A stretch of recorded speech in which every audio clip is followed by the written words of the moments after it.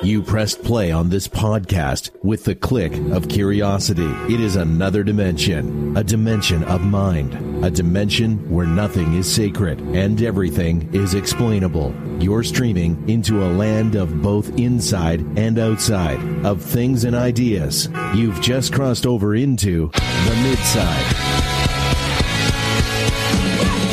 Welcome to the Midside, where it isn't a schism if it doesn't have rhythm. I'm your host, Justin Umlazneski, the hopeful bromantic, and I retroactively and proactively denounce anything anyone ever has said and ever will say on this show. Also, I have no idea what that opening quip means. It just sounded cool, so I said it. So there. So how about we just forget about it and bring in my co-host? Not a solo episode. Joining me this trip. Thank God. I mean, you know how tiring those things are? From Dale's Law, identifying as a woman to forgo his white male gay privilege, William Green. Hello, hello. Don't worry, guys. I still get paid for the solo episodes, the same amount as the episodes I'm on. So there's no loss. Yeah, things are going there great. Is because he pays. You donate to Patreon. Yeah, things are going good, man. Beautiful weather here in LA. No masks required anywhere. Although I went to a hockey game on Thursday, I still had to show my COVID passport. At a hockey game? Yeah. I feel like hockey people would be tougher than that. Yep. It was great though. Shout out to the person who invited me. I took my friend with me, Dane. And it was in one of those. I've been in the like club level boxes before. This was like in the club level. And so like their own bartender, and they had food out, and there was just a couple seats like forward, but you could see, from everywhere in that standing around in that level. So it was a lot of fun.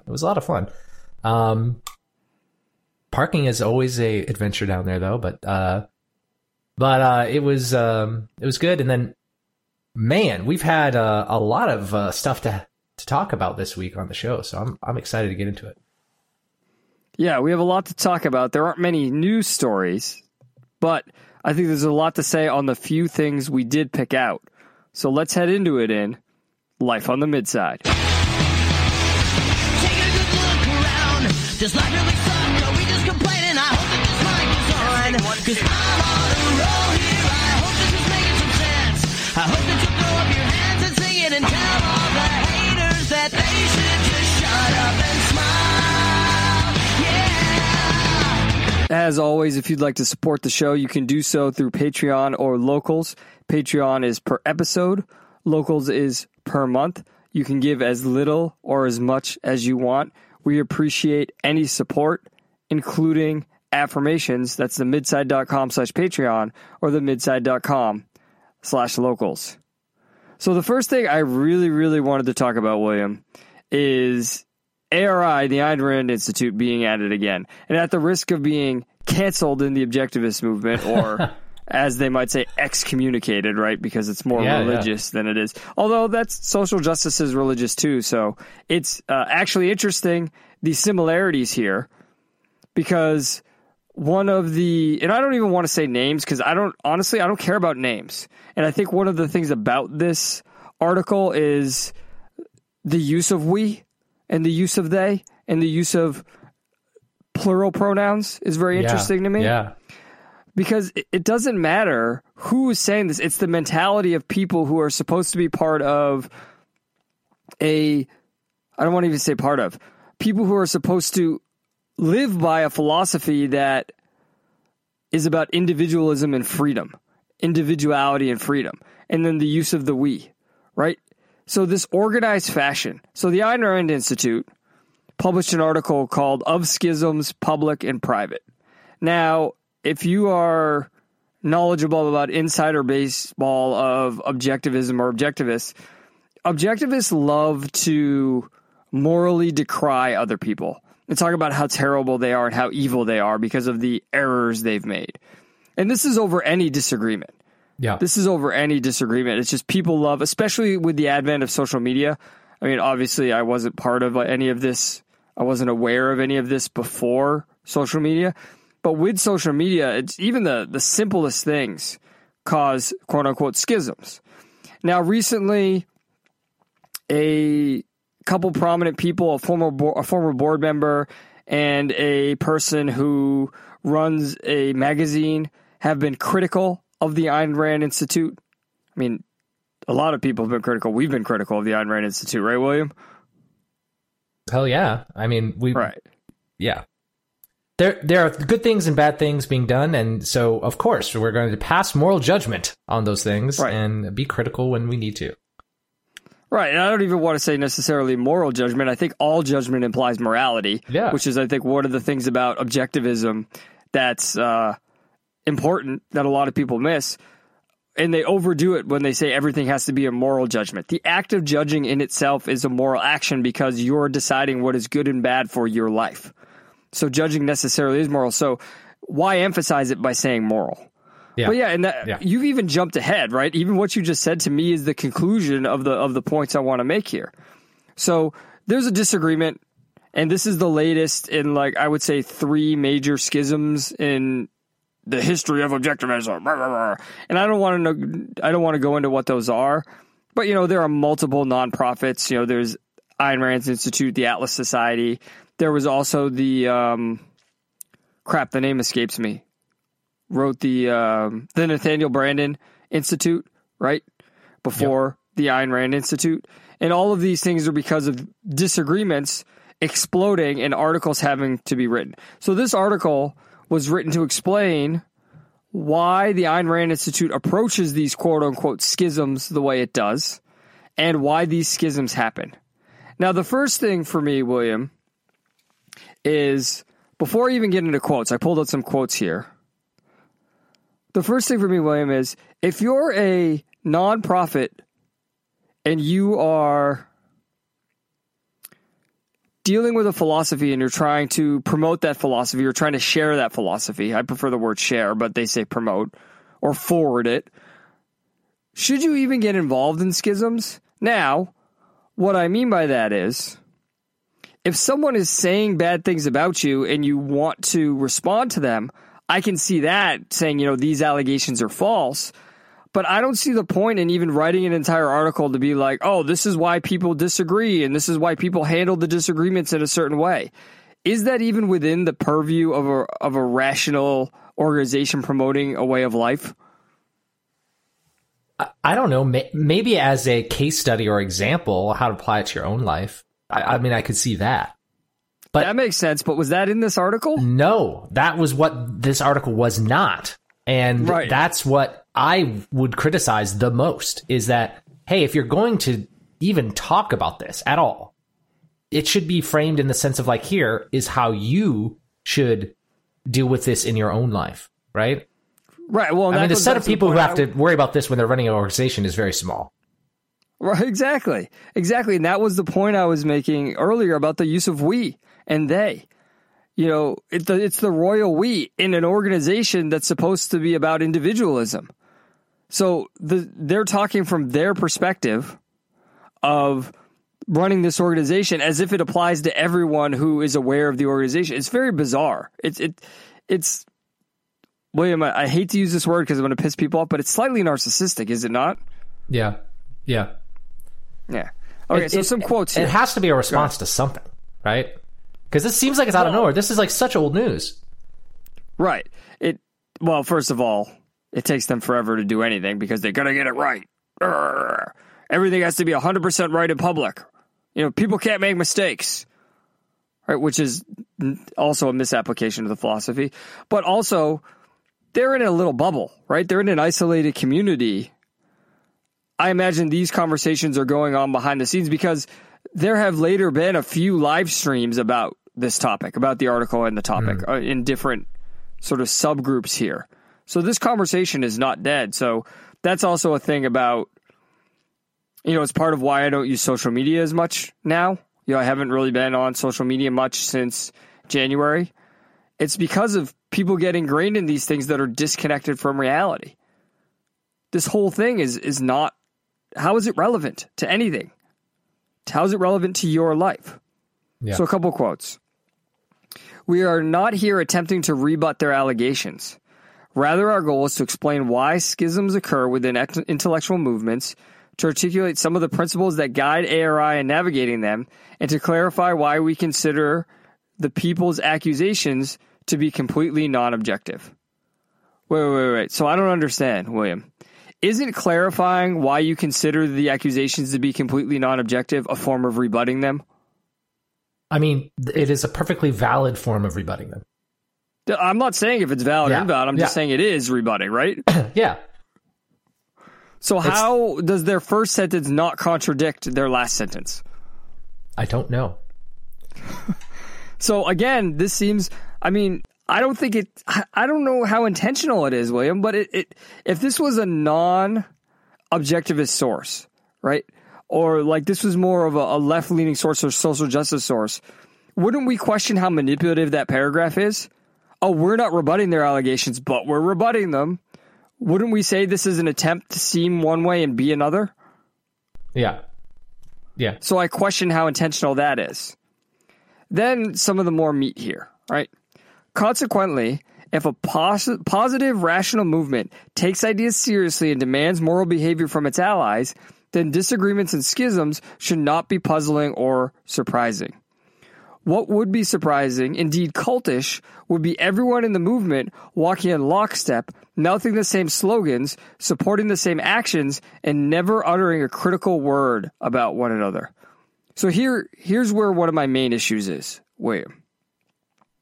This is, again, going back to what I was saying in the first paragraph that I read. How manipulative is this? Because they say that's not what's going on.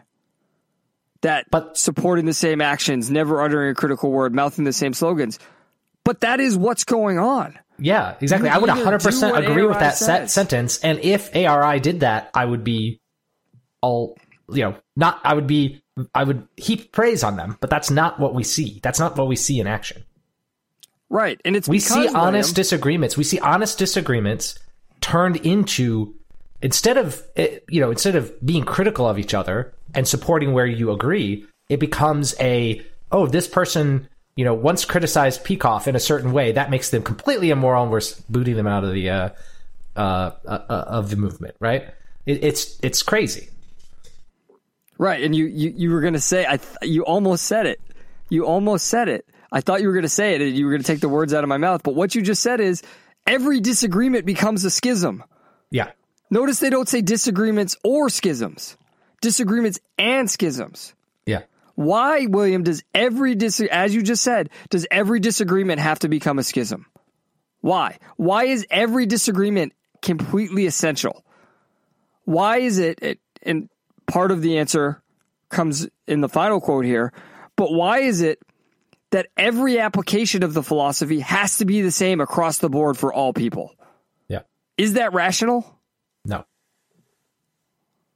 And expecting everyone to have the same level of depth of understanding, especially understanding of the application of objectivism, is just completely irrational, right? Someone could be completely, honestly wrong, right? And if you can't deal with other people that are sincere and genuine and honestly wrong, you're going to never have any friends, never have any allies, right? Well, it's the difference between a teammate who intentionally scores an own goal in soccer or intentionally throws an interception in football and one who's trying to make the right play and just misreads the coverage. Let's go with the quarterback metaphor. Yeah. Think about a quarterback who, he intentionally throws an interception. I'm not saying there are quarterbacks who do that, but let's just use that hypothetical versus a quarterback who goes, oh, this is where I think the coverage is, and throws an interception. Which one do you get mad at and which one do you not? Yeah. And you can still criticize. You can say, hey, if you had practiced that play more, right? You can be critical, right? But you don't say this person is literally Hitler, right? That's the wrong conclusion to draw. Right. Because in that, and I want to go back to the moral point. It is moral to make that judgment and be critical of them because you want to improve your own team so it wins, so it succeeds, and you want that player to improve. So at that point, that is a moral judgment because it's a judgment.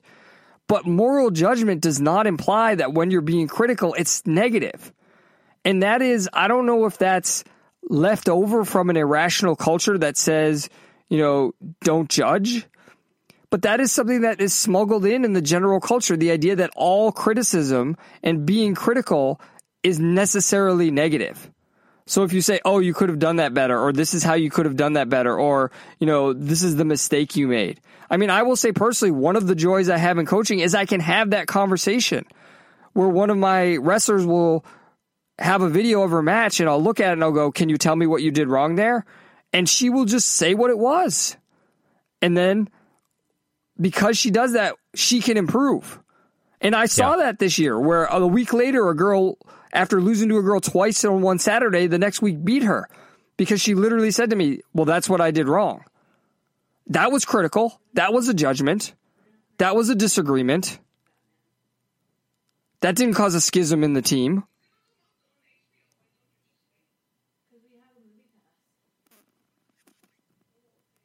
Improvement causing schisms, yeah. Well, and I think I don't know, tentatively, like frequent schisms are an indication of an unhealthy culture, not necessarily like if you have a growth mindset, if you have people with growth mindset, you should have lots of disagreements, but not too many schisms, right? Well, right. If you I would think. This is the thing, William. So growth mindset, I'm keying in on that because you said that. And when I moved to Florida and started teaching at this school, in the school district, I started hearing that more. Growth mindset, right? I had never heard that terminology before. And the reason I had never heard of it before, and it was strange to me, is doesn't growth mindset necessarily follow from the objectivist principles? Yeah, it definitely does. The idea of moral perfection not being a platonic... Like that's right. That's the key to growth. That's that idea put into practical sort of layman terms is growth mindset. Right. Moral perfection is the process, not the product. Right. And I think that's to me what's causing the schisms more than anything. Not recognizing that disagreements are part of the process. It's seeing the philosophy and the way of life as a product, not a process. Does that make sense? Or am I talking crazy? Yeah, I think that makes sense. Okay, so then I want to go on to my final quote here, and I'm gonna advocate something radical here. And I'm gonna advocate what at its core I think is the issue here that causes all of these problems, and that I think was the fundamental error that should have been avoided from the beginning. They talk about in the article how Rand never wanted anything advocating for her or advocating her philosophy, no sort of groups or anything. And then they wrote, of course, Rand's death made the situation radically different. She was no longer there to police the use or misuse of her name or philosophy to declare who is an authorized representative and who is not. And no one could reasonably regard any existing individual or organization as a spokesman for a person now deceased. ARI, founded 3 years after Rand's death, did not and does not pretend to be a spokesman for Ayn Rand or objectivism. Nor is its mission to create and organize objectivist movements. Its mission is to disseminate Ayn Rand's philosophical system objectivism by means of educational activities. So I have two things, William. One, I would say, and this is more sort of technical, but I would say many of their activities do not fit under that mission statement. Mm-hmm. But more broadly, if they do not pretend to be a spokesman for Ayn Rand or objectivism, why are they named the Ayn Rand Institute? Literally, 3 years passed. Her body was barely cold, and an institute was named after her against her wishes. Against her wishes. Now, I understand the attempt is to honor her. Why then was not a museum made and then an advocacy organization made? You could have had two different organizations. You could have the Ayn Rand Museum, and then you could also have, the organization for the oath or something. I don't know. I was just talking off the Gulch speech. You know what I mean? The oath in Atlas Shrugged. Or you could have the Gulch. You could call your organization the Gulch.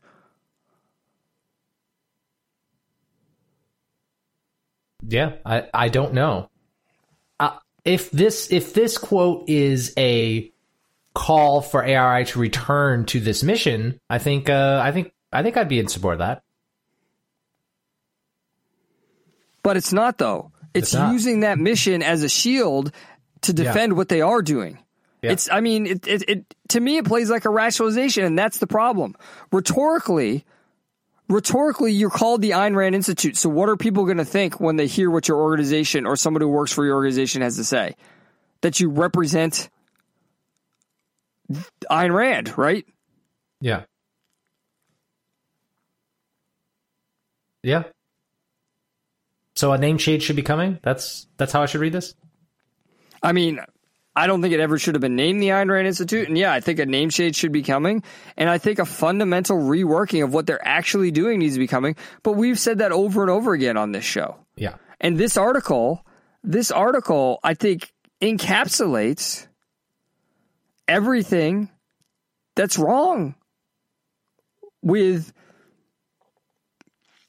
I don't know, do I even want to say the objectivist movement? Because I hate the idea that there's a movement. I just think the perspective of many individual objectivists is harmed by this kind of reasoning and thought process. Yeah. I think focus on your own life. Yeah, I'm glad that they've written this in the sense of, like, I think we were talking before the show. This I've had question marks about their what they have rationalized as their reasoning for this stuff. And this answers those questions for me. So I'm glad in that way to see this written, even if it's like, seems like it's 2 years later. And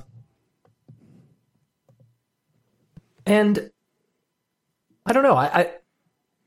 It's definitely something that people can point at and say, because I don't think we're seeing a lot of the sort of old guard leave, you know, in like you said, don't call it the objectivist movement.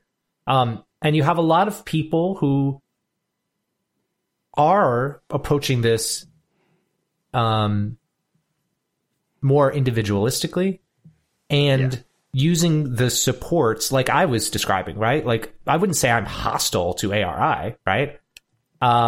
They have got some great resources, and I've leveraged them back when I ran the community group in Baltimore and things like that, right? They do some good things, and they should be praised for those things. Well, and that's the thing to be clear about here. Like, there's no reason to be hostile to ARI or the people who work there. They're not out there punching this isn't babies. A call for schism. Right. It's just like, here are the mistakes that are being made, and it's why generally... And this is an example of one of those, definitely.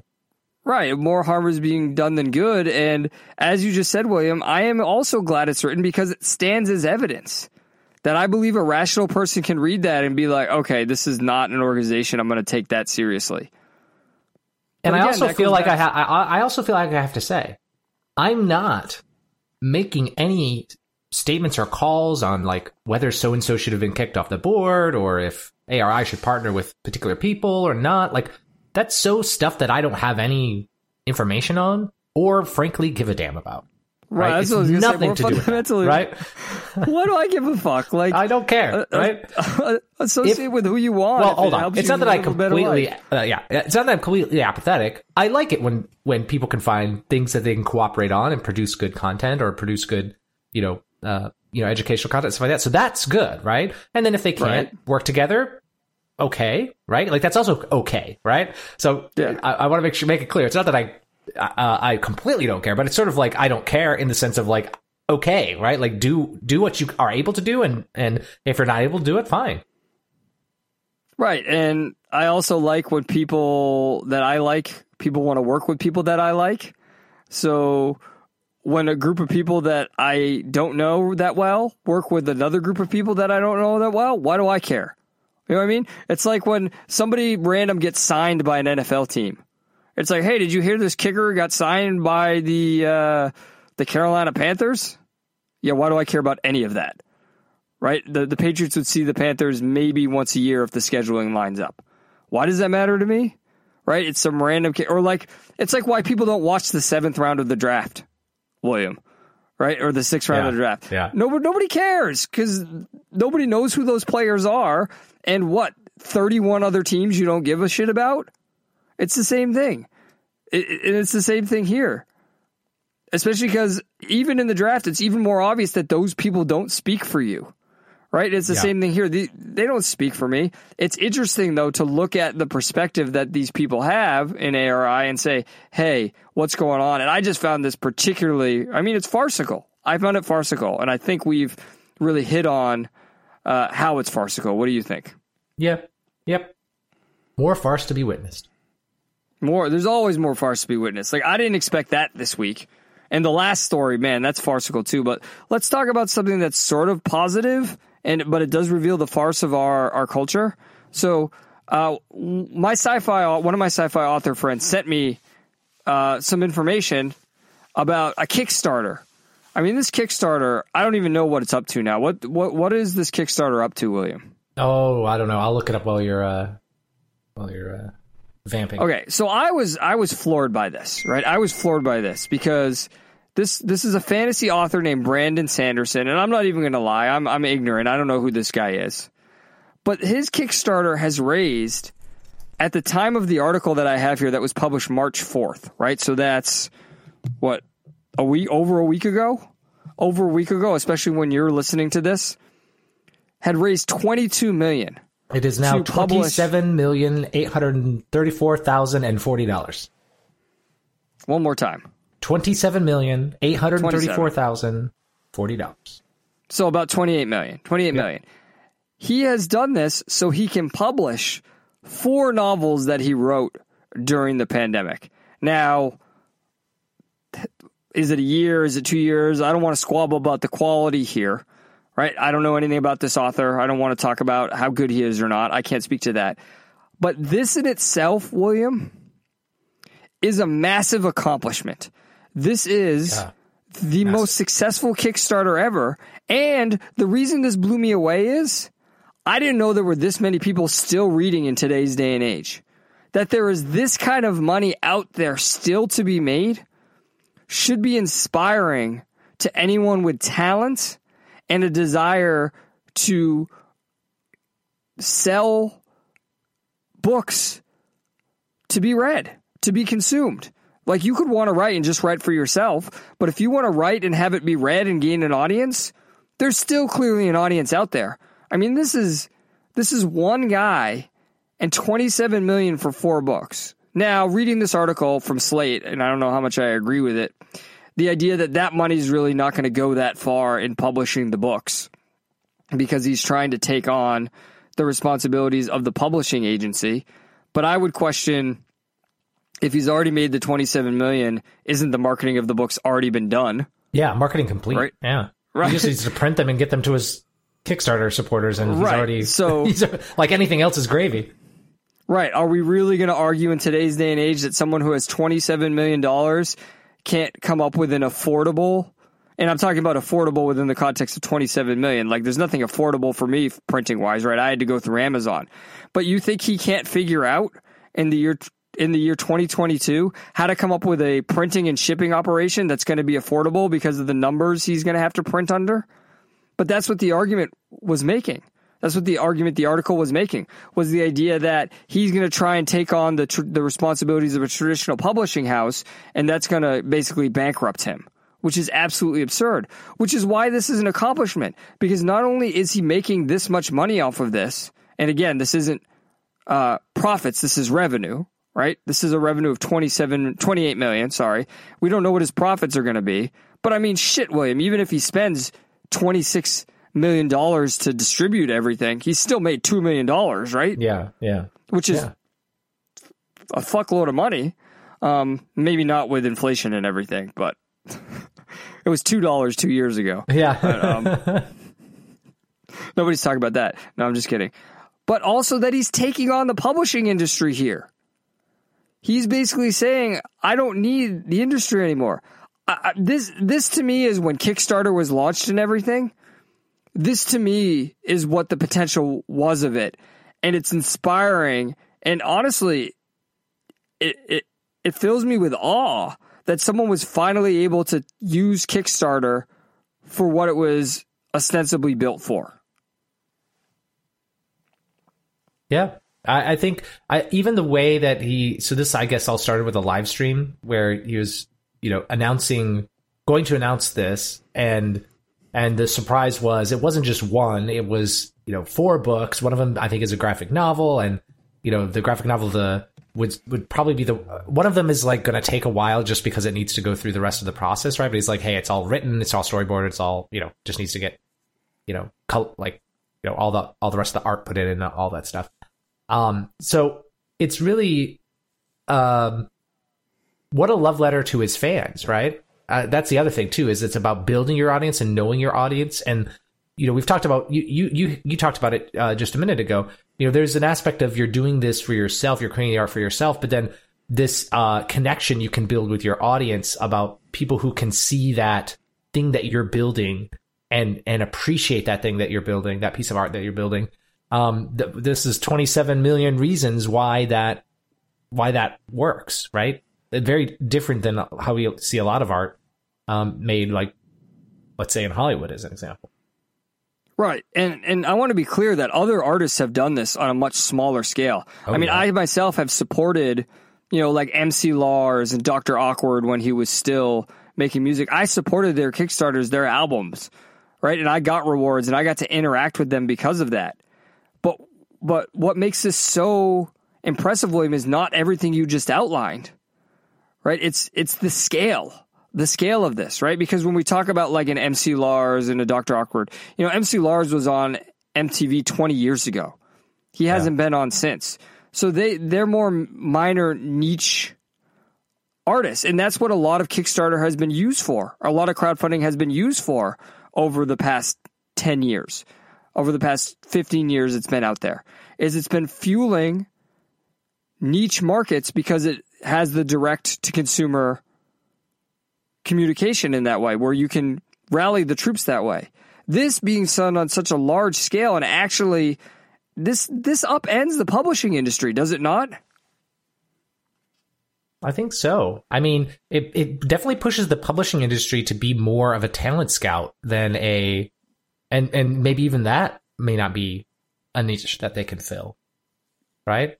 It's showing that one thing that the internet and these fundraising platforms can provide is a way to directly connect to an audience. And that's one thing that the YouTube changes over the years has been greatly diminishing, right? With all their algorithmic changes to push you to corporate media. And corporate media just can't make that kind of connection. It's very rare for them to make that, to let artists make that kind of connection with their audience. Well, I think it's because it's backwards with and we see it with movies, with the idea of, as you said, the corporate media. I think they see the audience as the product. They don't see the product as the product. Right. And here we have somebody who writes what he believes is good art. And what I would hope this would push the publishing industry to do is focus more on just putting out good art. I would think the strategy would be, if you're a publishing house, is to publish as much good art as possible and believe that if you do that, you will make enough money, that something will be recognized for its quality. Instead, they do it backwards. They try to find things, and we see this, as I said, most often in television and movies. And look at Netflix with their algorithms. Mm-hmm. They try to find things that are popular and backwards basically hack it. Oh, if we do X plus Y plus Z and we make it a book, that will sell a lot. That's not what people are looking for. People aren't looking for formulas. There's an element, I think, in art, William. You're foreshadowing the last story. I am foreshadowing the last story. It's all connected. And correct me if I'm wrong, or correct me if I'm wrong here. But isn't there an element of surprise that people want with art? And what I mean by that is saying, I didn't know I wanted this, but I wanted this. I mean, for me, one of the biggest joys in watching a movie or picking up a book that I wouldn't have normally picked up, and then I read it and enjoyed it and loved it, is the fact that I didn't expect it. That if somebody was like, oh, read this. Like, let me put it this way. When I first read Ender's Game back in the day, the way the guy in the bookstore described it to me, I mean, I was in like middle school, and he's like, oh, you have to read this book. This is what it was about. I was like, that sounds stupid. Right? Oh, a military thing? Oh, that's dumb. And I don't read a lot of military fiction. I really don't. But when I read Ender's Game, I was like, wow, I didn't expect that to be what it was. And I love it because of that.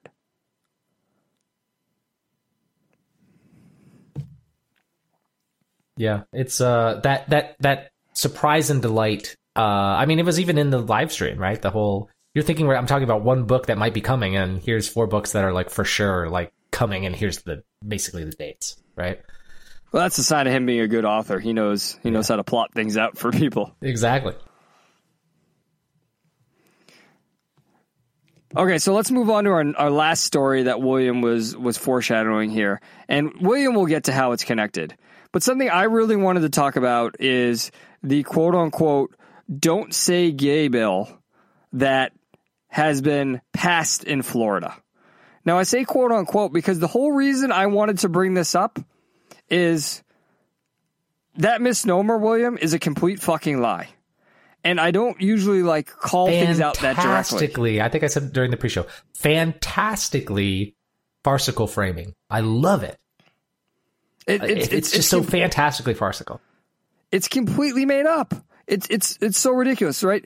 So this is I have House Bill 1557 pulled up here. They're from the Florida House of Representatives, and this is called. You want to know what it's called, William? Sure. It's called the Parental Rights in Education Bill. Now let's just think about that for a second. Okay. It's actually called the Parental Rights in Education Bill, which, I mean, rhetorically, that's a pretty good named bill. That's a pretty well-named bill. Contrast that with what the media is repeating. Don't say gay. Now, this Don't Say Gay bill name has caused protests all over the place. I know multiple schools in my county have had kids stage a walkout protest chanting, "We say gay."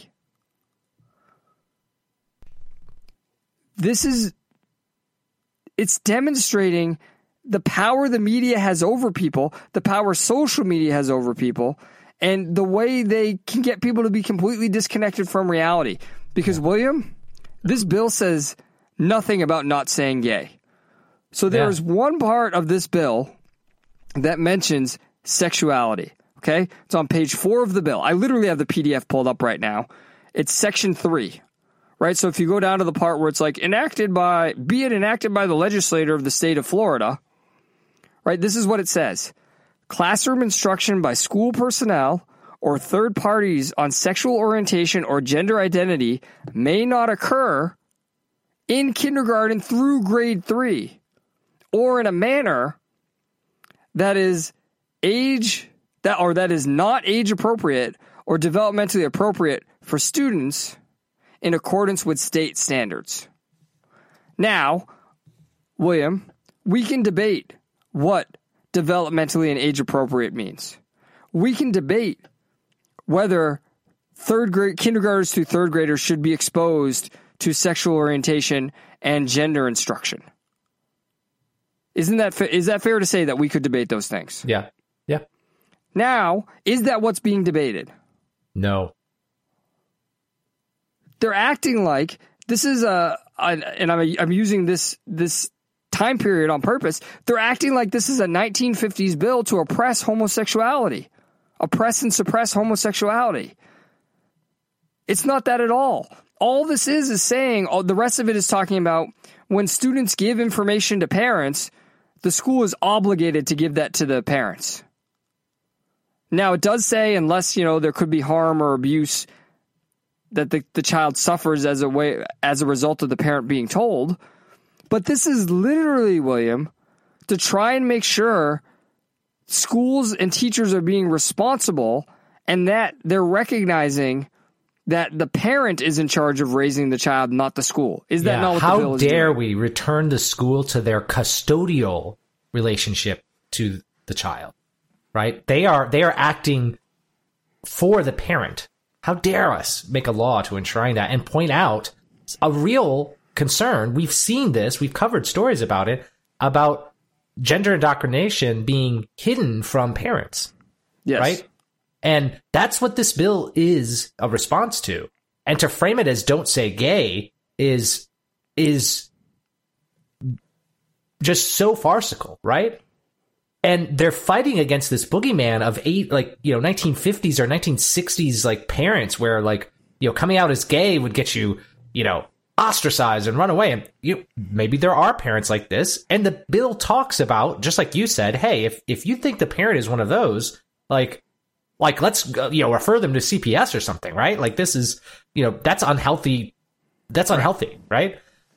Right. And at the same time, we should not be teaching anything. I don't care the subject without the parents being involved. Like these kids are not wards of the state to be instructed as the state sees fit. Teach them anything between kindergarten and third grade. This isn't even that extreme of a bill. It's really, like I said, we can debate it, but is it really that extreme to think that kindergartners to third graders should not be talking about sex in any way? Is that really an extreme position? No. I mean, think about it. They can talk about it in fourth grade. Whose job is it to have age-appropriate conversations with K through third graders? It's their parents, and at any age. And again, what is this as a response to? We've seen these crazy-ass gender ideologues on TikTok making all these videos of how they're doing grooming behavior with kids, talking about gender and sexuality to young kids. This is all over TikTok. There's tons of people who've been covering this. That's what this is a response to. And William, that is the real insidious thing about what you're saying, and it's hard not to sound conspiratorial right now. Yeah. Because, as you said, it's so obvious that this is not about don't say gay, that there is nothing in this bill saying don't say gay. Look, I'm not even going to lie. If somebody's listening to this podcast and they work for the school board, you can fire me if you want. In my classes, I had kids read the bill. Why? Because they were asking about the protests. And I said, okay, well, what have you heard? And they said, this is what we've heard. And I said, okay, well, why don't we read the bill? And they read the bill, and I had kids legitimately say to me, kids who you would not think would say it, kids who you would think would be on the side of the protests, say to me, well, this doesn't say anything about not saying gay. Yeah. This is about talking to the parents. I had them look at that because it's so starkly different than what's being portrayed in the media that I have to go, what's the purpose? Why is the media lying like this? And that's where you get into the grooming aspect of it, William. Yeah. I have to believe that the point is to take the power away from the private citizen and put it in the government's hands. You know, we can say it's about the parents, and on this battlefront it is, that they're trying to take the power from the parents and give it to the government. But this is all just a battle to say this bill that's trying to give power back to the private citizen, and now we can argue about whether we need a bill to limit government. Is that an oxymoron? But that's kind of the problem with the right to begin with, right? So as good as this bill may seem, it's still a bill that grows government in order to limit government, which is an oxymoron. Still, they're trying to say that bill is evil for a different reason than what they think it's evil for. If they were actually saying, hey, this bill is bad because it's taking power away from the school, I could respect that. But they're not, because they know that position is untenable. Yeah. They know that position would be rejected. So how evil is this that they're acting like this is oppressive? And this is what has been happening in our society for a long time. Oh, you do something we don't like, so we're going to say you're racist, you're sexist, you're homophobic, you're transphobic. Oh, really? Because I'm concerned about cutting on kids' bodies, I'm transphobic? Yeah, that I'm saying, why do we treat the body rather than the mind? About psychological isolation behaviors. Yes. And people with, with promoting gender ideology, promoting those behaviors and sending them to places that, that we know are dangerous, especially for people who are dealing with these sort of psychological issues. And you want to not only refuse to tell the parent, but tell the kid not to tell the parent. Like, this is crazy, right? But, Justin, I have to make another connection here. We talked about it a little bit. I posted a video on our Discord I'm going to switch us all the way to Lord of the Rings, because for me, this reframing thing... You conspiracy theorist. This reframing thing, like you said, is rampant across the culture. And as some of you may know... It's everywhere! As some of you may know, Amazon has made a Rings of Power series, Lord of the Rings. They've been promoting it, and it's been a hilarious train wreck how they're reporting it. It's they had all these promotional videos, all talking about how diverse and inclusive the cast are, with super fans of Lord of the Rings that had no social media history of being fans of Lord of the Rings in many different languages, all parroting the same script in front of the same castle, all across different Amazon channels in different countries. It was hilariously awkward. And basically all of the fans came out and said, WTF. And just to give a couple concretes so that the Lord of the Rings, people who are familiar with Lord of the Rings know, for example, they have a black female dwarf without a beard. And people were like, hey, dwarf women have beards. Like, this is like simple, right? Like, it's just written in like Tolkien. This is what Tolkien says. This is what's in the book. Like, what are we doing? And they have Gladriel, who is, if you remember her from the Lord of the Rings movies, if you watch that, she's a badass diplomat. She's very strong and powerful, but she's not a warrior. She's carrying a sword and climbing a mountain in armor, which is kind of a bad idea. I reject the concept of a badass diplomat. Continue. Okay. So anyway, it's just weird, right? Like, it's looks like they reskinned Lord of the Rings and put it on some sort of Marvel movie, right? Or some sort of trying to be Lord of the Rings with, trying to be Game of Thrones with Lord of the Rings characters or something.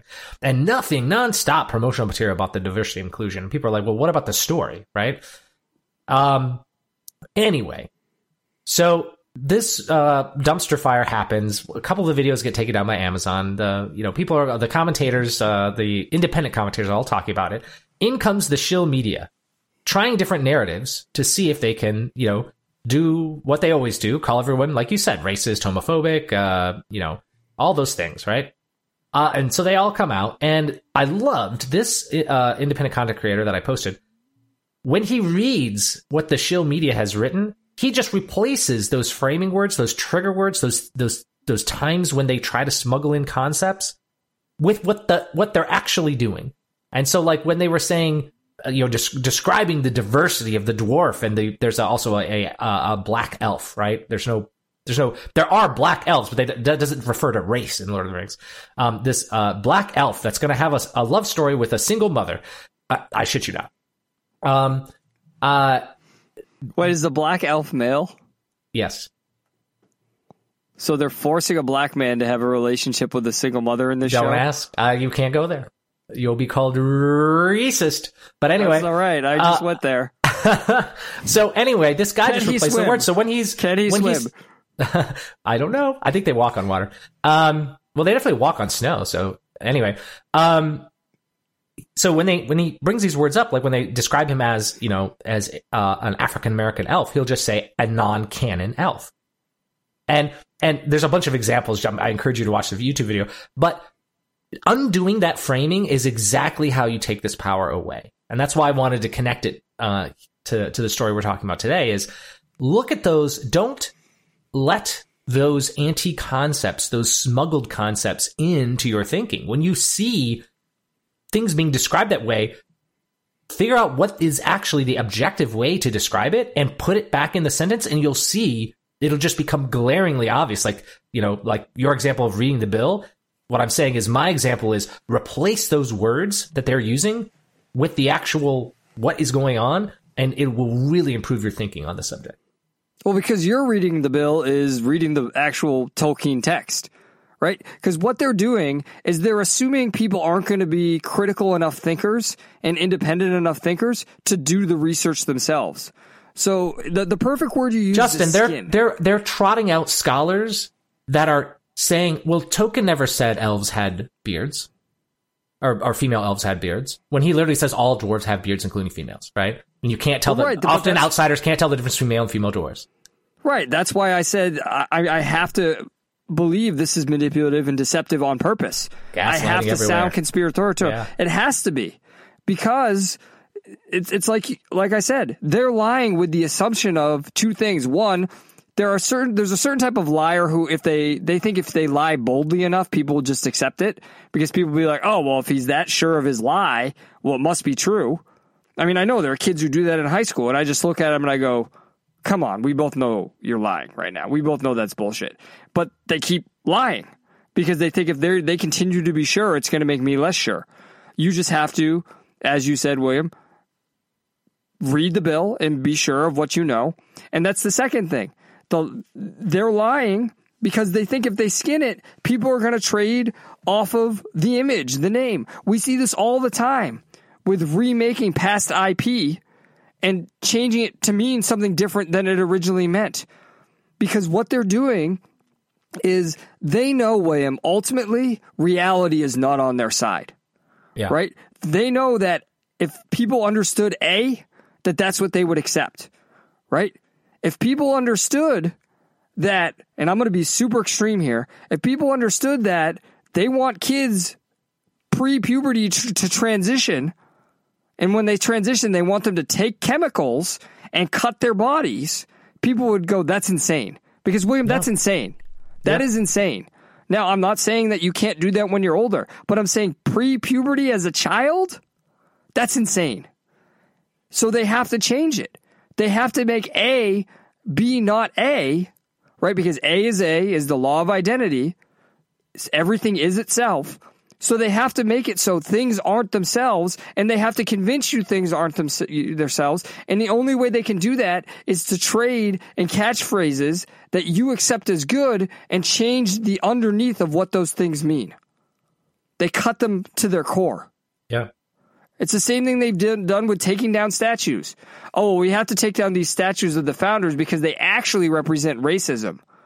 No, that's never what the founders represented. We didn't put up the statues of the founders to represent racism.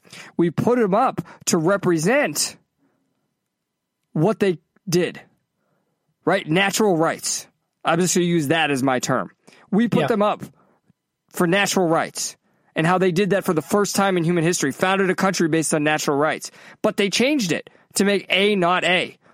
So that when you thought of George Washington, you thought of racist. When you thought of Thomas Jefferson, you thought of racist. It's the same thing. And it's even more insidious in art, as you're saying, because art is our fictional way of dealing with abstract concepts to learn to play with them so we can apply them concretely to our lives. And when they start doing that, I mean, they're lucky Tolkien's dead. Right? Well, they waited. They could not have done this. It's Christopher Tolkien being dead that is why they're able to do this, right? Correct. Christopher Tolkien would have not allowed this. This is literally akin to murder. Right? I wrote an article once about how, if you remember back in the day, Devin Faraci writing all that stuff about what Zack Snyder's Superman actually meant. Right? You knew inevitably it would have to be here because it's the same thing. I said it was spiritual murder. It is. If you try and reframe somebody else's work as meaning something that it doesn't. Not only something that it doesn't, but that contradicts what it is. Correct. Thank you for saying that. That's a better way of framing it. That contradicts what it is, because Tolkien was Christian, wasn't he? He was, and he wanted to make sort of an Anglo-Saxon myth, not in a racist way, but in a, hey, here's an area of, like, with all these cool myths, like elves and dwarves and dragons and things, that he wanted to just build a world based on that. And yes, there are Christian values in here. The Christian idea of good and evil is in here, right? But it's not Christian in like a C.S. Lewis way. In fact, he was writing not in opposition, but in contrast to how C.S. Lewis writes. Yeah. The point being, as you just said, they're going completely against what his ideas were. You might as well have killed the guy. It's despicable. Yeah, despicable is the right word. But the framing thing, that, like, I'm telling you, join our Discord, check out this video. The way this guy breaks down what this article does, I think, is a lesson in how to deal with this kind of framing, that everything gets reframed into the social justice lens. Yeah. Like Marvel. And speaking of Marvel, we're going to go into our next segment now, and do so we're going to talk about the latest interpretation of an American icon whose creators aren't around anymore, Batman. Let's do it in The Hopeful Romantic with JML. Put me into syndication, broadcast to a network station of people viewing their favorite episodes. I can't find a new pitch to throw the studio. I need a rerun to better cast the next series of events. In the air timeline lapse, my made-for-TV type was written off in the last season when I wasn't focused on. As always, if you'd like to continue the conversation during the week, you can do so by joining our Discord channel. You can find the invite link to our Discord channel on any episode link. If you go to themidside.com or themidside.com/podcast, click on any episode. Within that post, you will find the invite link to the Discord. We look forward to talking to you. I know this week we had some reviews of the Batman in the Discord, and I was able to finally see the movie. I know, William, you saw it the week it came out. It took me a week because of the state wrestling tournament. I had to wait. And I'm actually really interested in what you have to say, because I think this movie, from what I've seen, right, I'm not super engaged online anymore, but from what I've seen, I think this movie is a case of people overreacting in either direction. Now, to sort of spoil my review a little bit, I don't think this is a remarkable movie either way. I don't think this is a good movie, but I don't think this is an atrocious movie either. Yeah, I have a lot of mixed feelings about this movie. There are some good qualities to it. I like the detective Batman. The practical effects of the fights seemed pretty decent. The movie was too long, and I didn't really like the take on Riddler in general. I like that they tried something new. I just don't think it was executed well, and I think that's what I would sort of boil down my review to, is some good ideas, some bad ideas, questionable execution, and in some cases questionable acting. So I'm it's interesting. Mixed, maybe slightly. I'm glad I went and saw it, so it's not like bad. Like you said, I can't give it an outright negative, but it's not getting anything. It's not getting a recommend from me. Right, and it's interesting. Your review pretty much lines up with mine, and you've pretty much hit the major issues I have with this movie. There are things that work here, right? I do think that Pattinson has the look in the costume, right? I thought with his chin. I mean, people always talk about Batman's chin. I looked at Pattinson, I was like, wow, his chin works. However, the costume itself did not work for me, and the acting as Batman itself did not work for me. He was very subdued, and I think perhaps they were trying to go for like a depressed Batman, because the whole movie ended up trying to sort of be about his mental illness again, right? The idea that he had to overcome this need for vengeance. But that's where the whole movie gets confused, and that's one of my major critiques of it, where the movie completely lost me when the phrase white privilege was said. This whole idea that Bruce Wayne / Batman basically had to atone for his white privilege caused everything to be very mixed and confused. The entire like thing an became confused. From the studio or something. Like, it just sort of happens out of nowhere. You're just like, wait, okay. Well, and then also the idea that if you notice at the end, and this is something my wife pointed out, Catwoman saving him. Right? Okay, spoiler, sorry. But, when he's hanging from the rafters of the not Madison Square Garden, right? Which I didn't understand. Like, did they always name it the Gotham Square Garden? Is that something I'm just unaware of in Batman mythos? Yeah. But when he's hanging there, she saves him. By the way, she's 5'2", 110 pounds. And he's 6'1". Do you think she'd be able to lift him up no matter how strong she is? I understand it's a fictional movie. But they did that because she's like, we have to fight back against white privilege. And then he essentially would have been the white savior. So they had to make that the ending of the movie. to make it so he's not the white savior in this movie, because that line may have felt inserted, William, but this was a completely take on Gotham, whereas once again Gotham's representing America here. The whole point of this movie is Gotham is corrupt. It's founded on corruption. The power structure is founded on corruption. Corruption. It's founded on corruption, and that's what white privilege is. That's completely a commentary on America. And notice how that's completely a different commentary than Christopher Nolan's. Now, yeah. I don't want to think that I'm just giving this movie a bad review simply based on the ideas in it. You could do a movie based on that idea well. The problem is they just didn't execute it well. And that goes to my other two critiques. One, you mentioned the length. William, we know that here in the Midside, we're okay with longer movies. I mean, Zack Snyder's Justice League, right, was our favorite movie last year. Yeah. I mean, it's probably the best superhero movie. So it's not about length, but it's about what you do with it. Giggity. All right. Yeah, giggity. And I have not had a movie feel like it was supposed to be over so many times besides Lord of the Rings. Do you remember the memes back in the day, the jokes back in the day about the false finishes in that movie? Yeah. It was the same thing here. This movie just kept going. It was like he saved everyone. Then it was like, oh, we have to catch the Riddler. Then he had to catch the Riddler, and then something else went wrong. I don't know how this movie kept going. I literally wanted it to be over. And then finally, this movie had a huge naturalistic bent to it. I don't want to say this movie is purely naturalism, but through much of this movie, especially the first half, things were just happening. I mean, how about the fact that the movie doesn't establish how long Batman's been around, doesn't establish how influential Batman is. It does a good job of showing and not telling his relationship with the police, but through the majority of the movie, I was confused why the Riddler was reaching out to Batman. I was just like, is Batman that big of a deal in this world? Because he didn't seem to be that big of a deal. It was. Dude, very, I was very confused. strange the way they I thought handled maybe the Riddler knew who the Batman was. Yeah.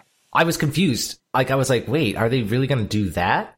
Like, because like you said, it wasn't shown or told. It was just sort of like, I don't know, maybe we're supposed to read into that. I don't know. Well, right, because think about it. The cops didn't want him there, and it was the idea of like, oh, well, in every other Batman thing, I've always assumed Batman just shows up where he wants because he's able to get in and nobody can stop him. But in this one, there was the whole thing with Gordon where it was like, why are you letting him into the crime scene? So it was like he wasn't that known or anything, and he wasn't that respected. And then it's like, why is the Riddler getting the Batman involved in this? Then finally, at the end, when the Riddler's in Arkham Asylum is when you find out why he's after the Batman. It's like, why did you wait till the end of the movie when I'm bored and I'm annoyed with you to reveal this part of it? It was like that part could have been written in earlier. Yeah, I guess one other little critique is I don't think they did Bruce Wayne very well either. There wasn't that much time where he was Bruce Wayne, and he was basically the same as Batman, like kind of moody and angsty and like depressed, which is fine, but they didn't also show, if they were trying to go for the white privilege theme, they should have showed him able to do things that Batman or Selina, right? That's her Catwoman's alter ego name, wouldn't be able to access or do, right? And like, because that would have integrated with the theme. Again, I'm not trying to, advocate the theme, but like that would have integrated with the theme. But instead, I don't know. He's got money. That was it, right? He's got all this access that he automatically has because he's a Wayne, right? They didn't show any of that. And there's an issue with what you're talking about, William. Not what you're saying, but with if they did that.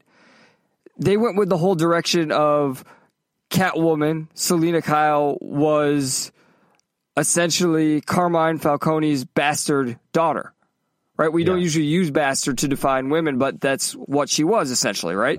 I think that's a spoiler too. There's walkers in the barn and Lori's pregnant.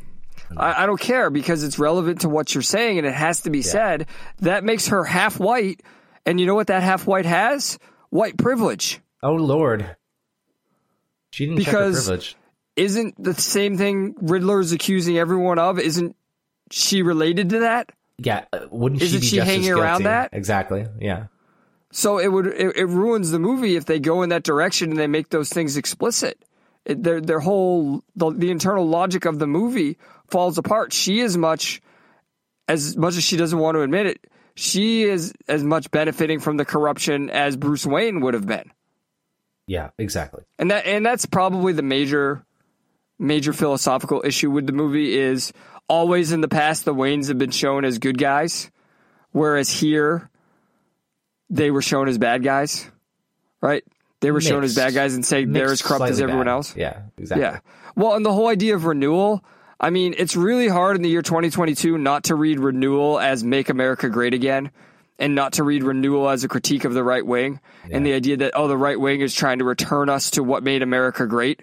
It's really hard not to read the movie that way. But ultimately, that's just a front for corruption. It's really hard not to read the movie that way. And then, William, here's the final thing I wanted your thought on, because I thought you would be much more sensitive to this than I was. I thought ultimately the Riddler was meant to be a 4chan user and that he was a critique of the, far right or more libertarian leaning people on 4chan that the left hates. That's what I thought ultimately his character was intended to be. Did you get that sense? Yeah, but because it was muddled with the serial killer / I don't know, Son of Sam sort of vibe, right? And the very I don't know. I think you're right. I think that I was able to look past that a little more easily because of the lack of integration. But yeah, that's definitely it's definitely a critique on 4chan. Absolutely, it's an attempt at it. It's an attempt at it. I'll put it that way. Yeah, it's an attempt at it. It's an attempt at many things, and I think to follow up on what you're saying and bring this all to a close here, this review to a close. I think the most interesting thing is when you talked about the execution of the Riddler, and you just said right now a serial killer. It was really interesting what they did, how they went for it. The performance by the actor was very interesting. But when I put that in the context of everyone talked about how realistic and grounded Nolan's movie was, Nolan's Batmans were, and then I talk about how this movie has a naturalistic streak to it. This is what happens when you stray too far from romanticism. Yeah. When you take these characters that are meant to be larger than life and represent concepts and ideals and you ground them too much. To me, the Riddler does not work when he is this realistic.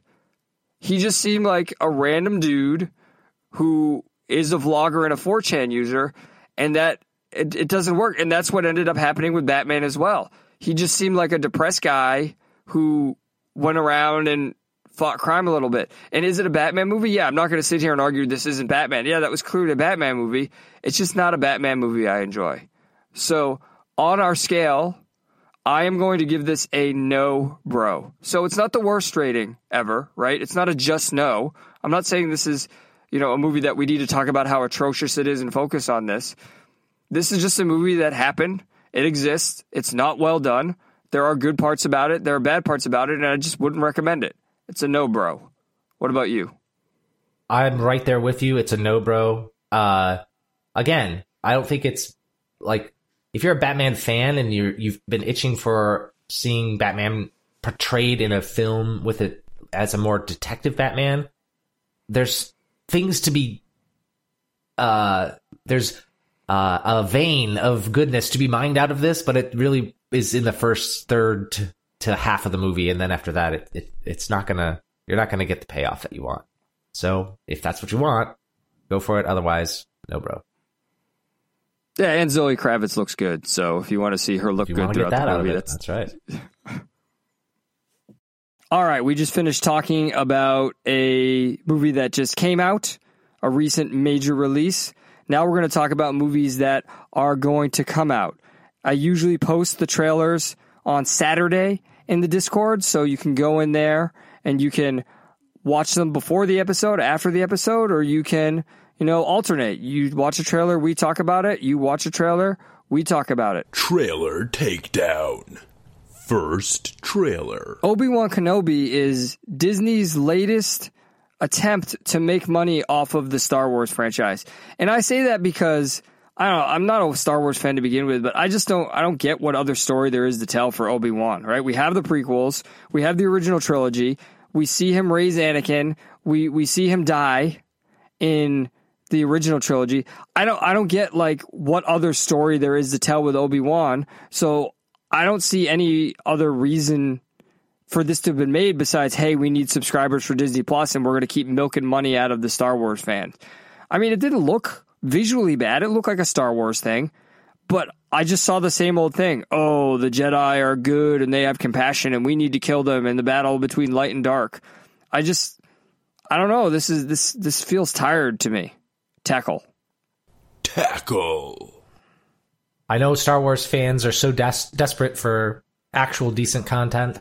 But as Doomcock says on YouTube, without respect, we reject. And you can already see it. Justin, the black chick wearing the Darth Vader outfit. Seriously? If this had Darth Vader in it, or maybe they're going to bring Darth Vader. Maybe we can hold out hope. Nah, I'll just pass. Tackle. William, with that, are you going to play the drop now? No, I'll wait till you get into it again. Okay. Well, as I was about to say, describing her race, I don't even care about her race and gender. It's what I'm talking about with where is there more story to tell? Like, you're just going to invent a character to have a series? Like, there was this other Darth Vader-esque character hanging around this whole time? Yeah, out of nowhere. Yeah. Yep. Of course. Yep. It makes no sense. Like, it doesn't matter. She could have been like Anna Kournikova in the 90s. You waited a long time for that one. I was waiting for you to squirm. It could have been anyone. It could have been Peter Dinklage, and I would have been like, "What the fuck is this character doing?" Yeah, I love Peter Dinklage, but the dressing up anyone as in the Darth Vader suit or reminiscent of the Darth Vader suit, is just and then the Darth Vader breathing at the end. It's like, hey, you can make this an interesting story. It could be Obi-Wan's story, but it's about how, Darth Vader is going around and being evil as leading up to, A New Hope. Like, maybe you could do something there, but like, why okay, cool, introduce new characters, that's fine. But this is just so, like you said, what story are you going to tell? And then if it's going to be fan service, then it should be Obi-Wan. It's basically it could be Obi-Wan hide and seek from Darth Vader, because that is the only question fans, like deep lore fans, would wonder is like, what did Obi-Wan have to do to hide himself and Luke from Darth Vader? Yeah, that would make sense as a story. I honestly thought it was going to be Darth Maul, and I don't even care that he was cut in half, right? Like.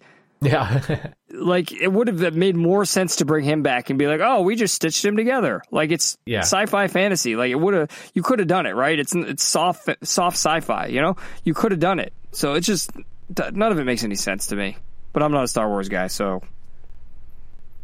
Second trailer. Sharkula is a B, and I don't even want to say B horror movie. This is like a D borderline F horror movie about a shark that's also a vampire. Which, look, I put this trailer on here because I love the logo. The graphic design is awesome for this trailer. Nothing else is. This is when we talk about anyone can make a movie nowadays. The technology has become so affordable. But just because you can doesn't mean you should. This definitely should not have been made. I don't know how it got on the comingsoon.net/trailers list, but it was there, and they suckered me into watching it, as describing it as a horror comedy and having a great logo. But beyond that, no. Tackle. Tackle. Hilarious concept. Very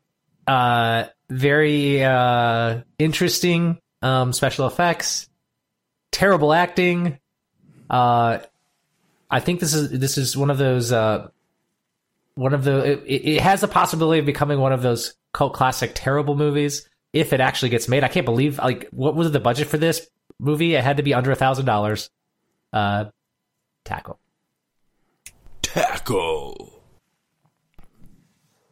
Third trailer. Bullet Train is John Wick meets Deadpool, starring Brad Pitt.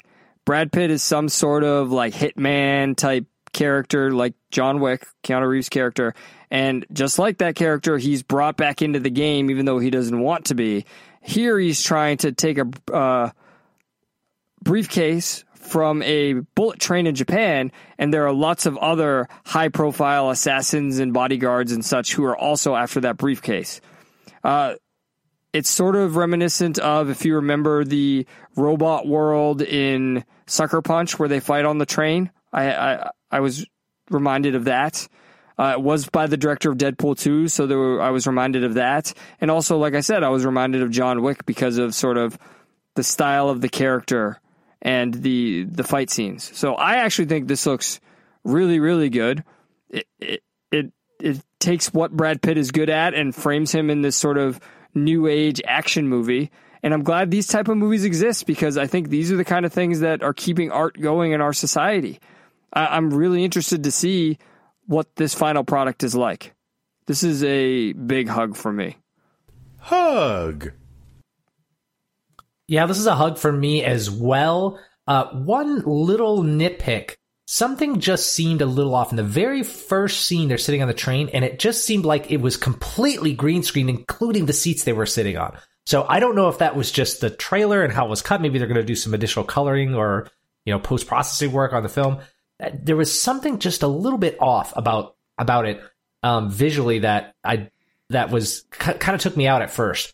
That being said, it looks like a fun action movie, and I'm all for that. Definitely gonna hug that. Hug.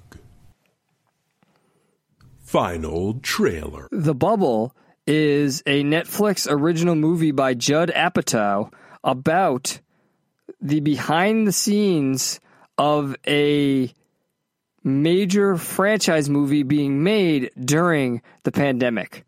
So I think, what were they called? Cliff Dwellers? Is that what the movie was called, William? I thought it was Cliffhangers 6 or something. Well, it can't be Cliffhanger because that would have been...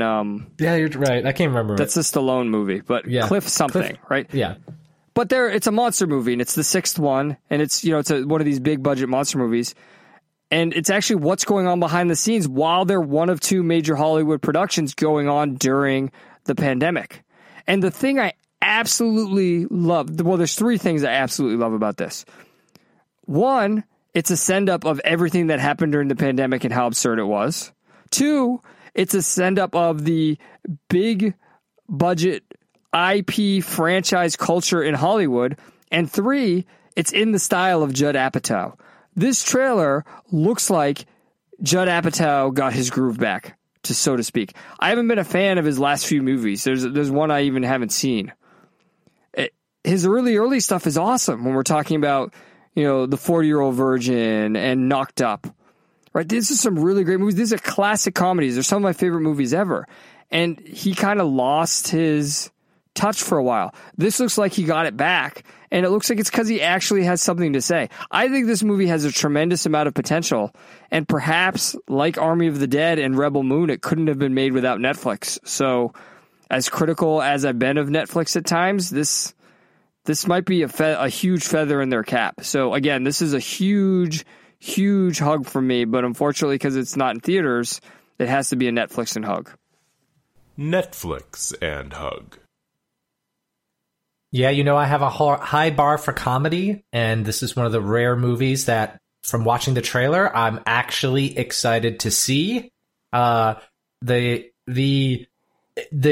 scenes where you can see the special effects and then see the real people and the acting there, that just looks funny. Like there's going to be tons of comedy there that can be mined, and it's very interesting, and it's a new way of doing it, and I like it. So I'm in. I'm on Netflix and hug this one too. Netflix and hug.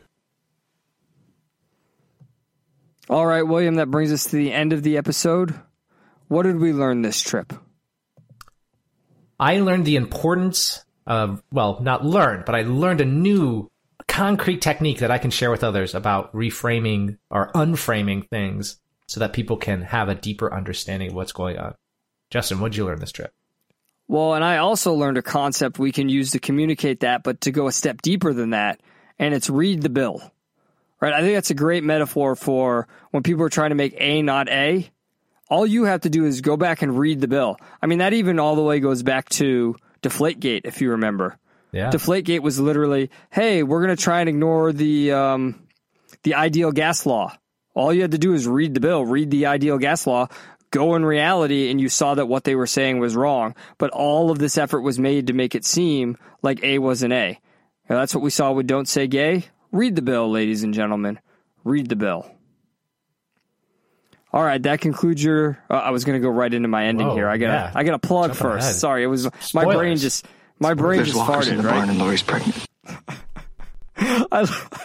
I love how that's so old, but it's such the perfect spoiler clip. Anyway, I want to thank you all for listening. If it wasn't for you listening, this would be just me talking into a corner like a crazy person in the closet. I mean, it still is, but at least now Florida requires you to tell my parents that I'm in the closet and being crazy, right? All right, if you want to support the show, you can do so any number of ways. You can go to midside.com/store, pick up some merch. You can go to Patreon or Locals. So Patreon is per episode. Locals is per month. That's the midside.com/Patreon, the midside.com/Locals. Most importantly, you can tell a friend. Now, this concludes your journey into the Midside. I'm Justin M. Wisniewski reminding you that if things get tough, take a step back and witness the farce. Read the bill.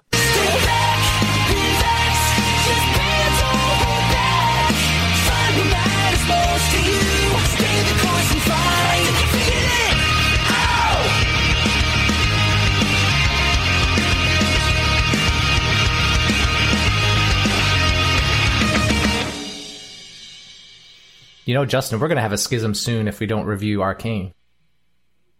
That schism is... I don't know. It's spring break. We'll see if I can get to it this week.